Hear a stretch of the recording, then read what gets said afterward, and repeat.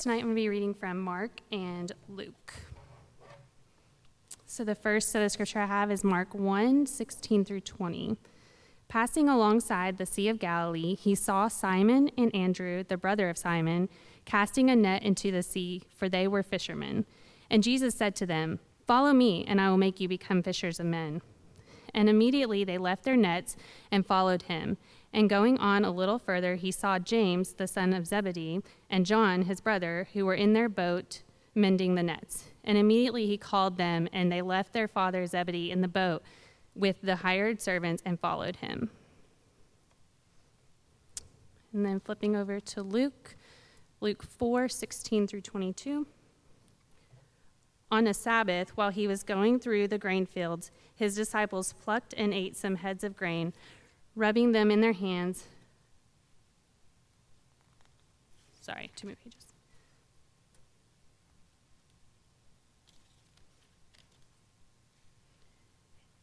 Sorry, wrong page. Let's start over. Luke 4:16 through 22. And he came to Nazareth, where he had been brought up, and as was his custom, he went into the synagogue on the Sabbath day and stood up to read. And the scroll of the prophet Isaiah was given to him. He unrolled the scroll, and he found the place where it was written, "The Spirit of the Lord is upon me, because he has anointed me to proclaim good news to the poor. He has sent me to proclaim liberty to the captives and recovering of the sight of the blind, to set liberty to those who are oppressed, to proclaim the year of the Lord's favor." And he rolled up the scroll and gave it back to the attendant and sat down, and the eyes of all the synagogue were fixed on him. And he began to say to them, "Today this scripture has been fulfilled in your hearing." And all spoke well of him and marveled at the gracious words that were coming from his mouth. And they said, Is this not Joseph's son?" The word of the Lord.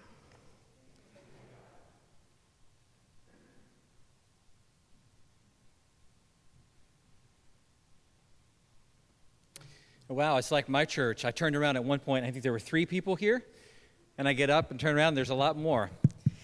Pentecost is one of my favorite days in the life of the church, and it reminds me of a story of a bishop who went into a church on Pentecost Sunday, and this church had these beautiful banners up, and on the right side and the left side, and then these beautiful orange and red flames, and they were just...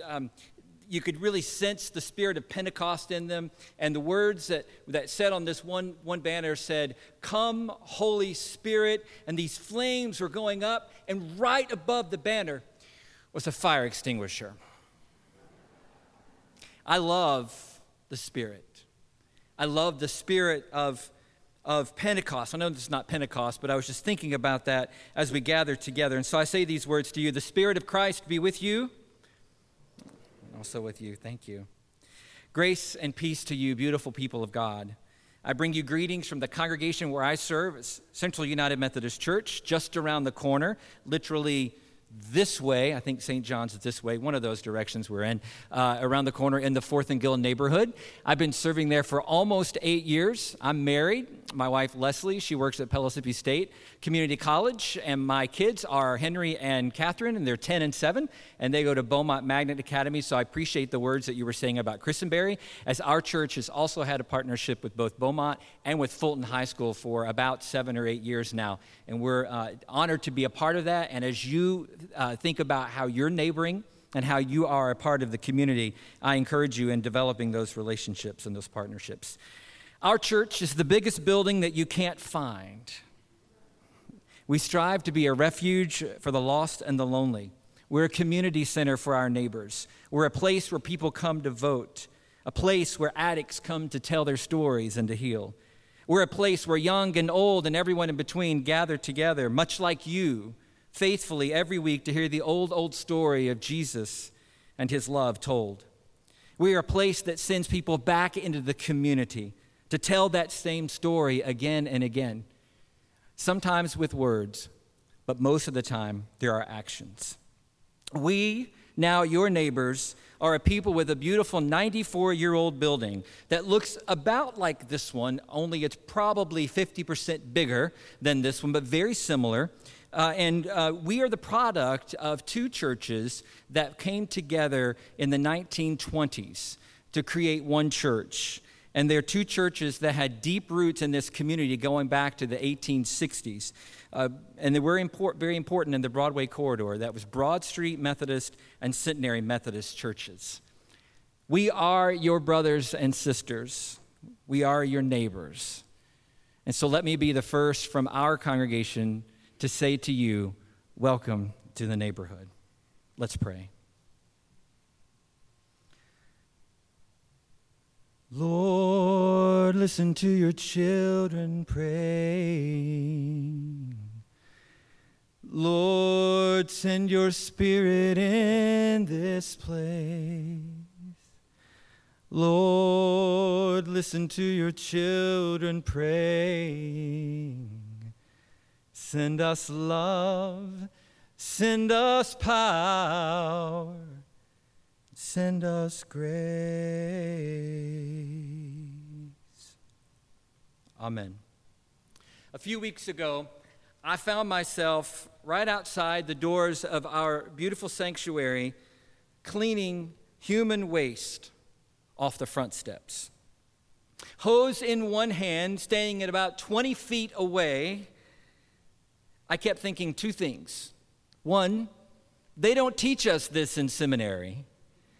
And second, what the heck am I doing here? This is taking other duties as assigned a bit too far, isn't it? It was one of those moments, friends, that made me question everything about ministry, about what I do and why I do it, about how I do it and how the church goes about being in ministry. What about when we find needles on the grounds around the church? What about, and this really happened, when our unhoused neighbors bring a couch and two chairs and they sit it on your front steps? It's one thing to say we welcome all. It's another when it's a lived experience.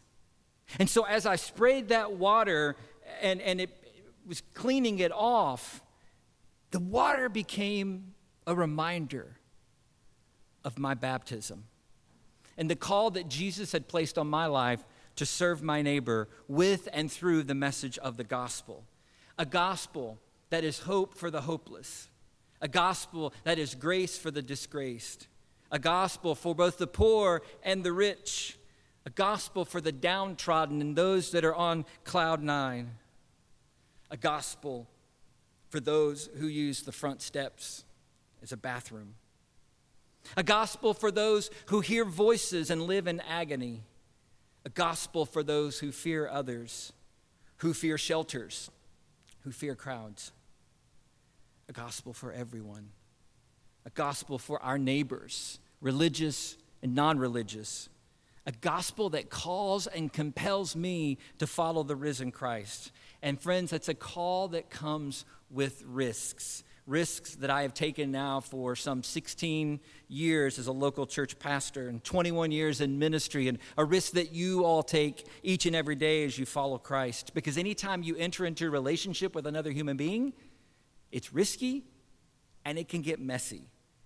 I mean, think about what the religious leaders asked Jesus about neighbor. And then what did Jesus do when they said, well, who is my neighbor? What did he do? He told them a story about hated neighbors. Sometimes we don't like the answer, do we? You want me to love who? You want me to follow you where? You want me to clean that off the front steps? You want me to help that person? Do you want this person to be my neighbor? I'm guessing, friends, that if we knew where Jesus might lead us at times, we would have half a mind to stay put where we are. But he said, love your neighbor. And sometimes neighbors make messes. And you know what? Sometimes we are the messy neighbor. The two scriptures I chose for today have to do with following Jesus and what Jesus was about. First, Mark doesn't tell us much, does he? If somebody comes to me and they say, Pastor Jimmy, I want to read the Bible, where should I start? Well, I don't tell them Genesis. That's a horrible place to start, right? So I don't tell them Matthew. I tell them Mark. Mark reads like a script. It moves, and the next day this, and the next day that. But because of that, Mark doesn't give us a ton of detail. And so he is to the point in this story when Jesus comes along and pretty much all he says, come on, y'all. And they did. He didn't say where he was going. He just said, follow me. And that's open-ended and that's risky and uncertain. And that's the way it is anytime we engage with our neighbors. We never know fully what we're going to get into. Now, I knew what I was getting into tonight because, by the way, your reputation precedes you as a community of faith and all that you have been a part of and all that you have done as you seek the peace of the city. But we don't know often what we're getting into when we engage with our neighbors. But it doesn't stop God from calling us to engage and to be good neighbors. And the other passage has to be, it's about what Jesus is going to be about, and therefore what we're called to be about.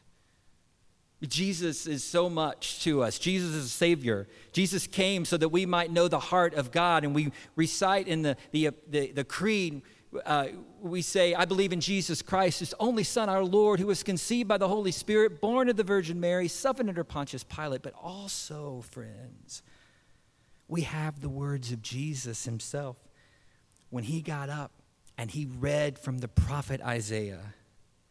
And what did he say?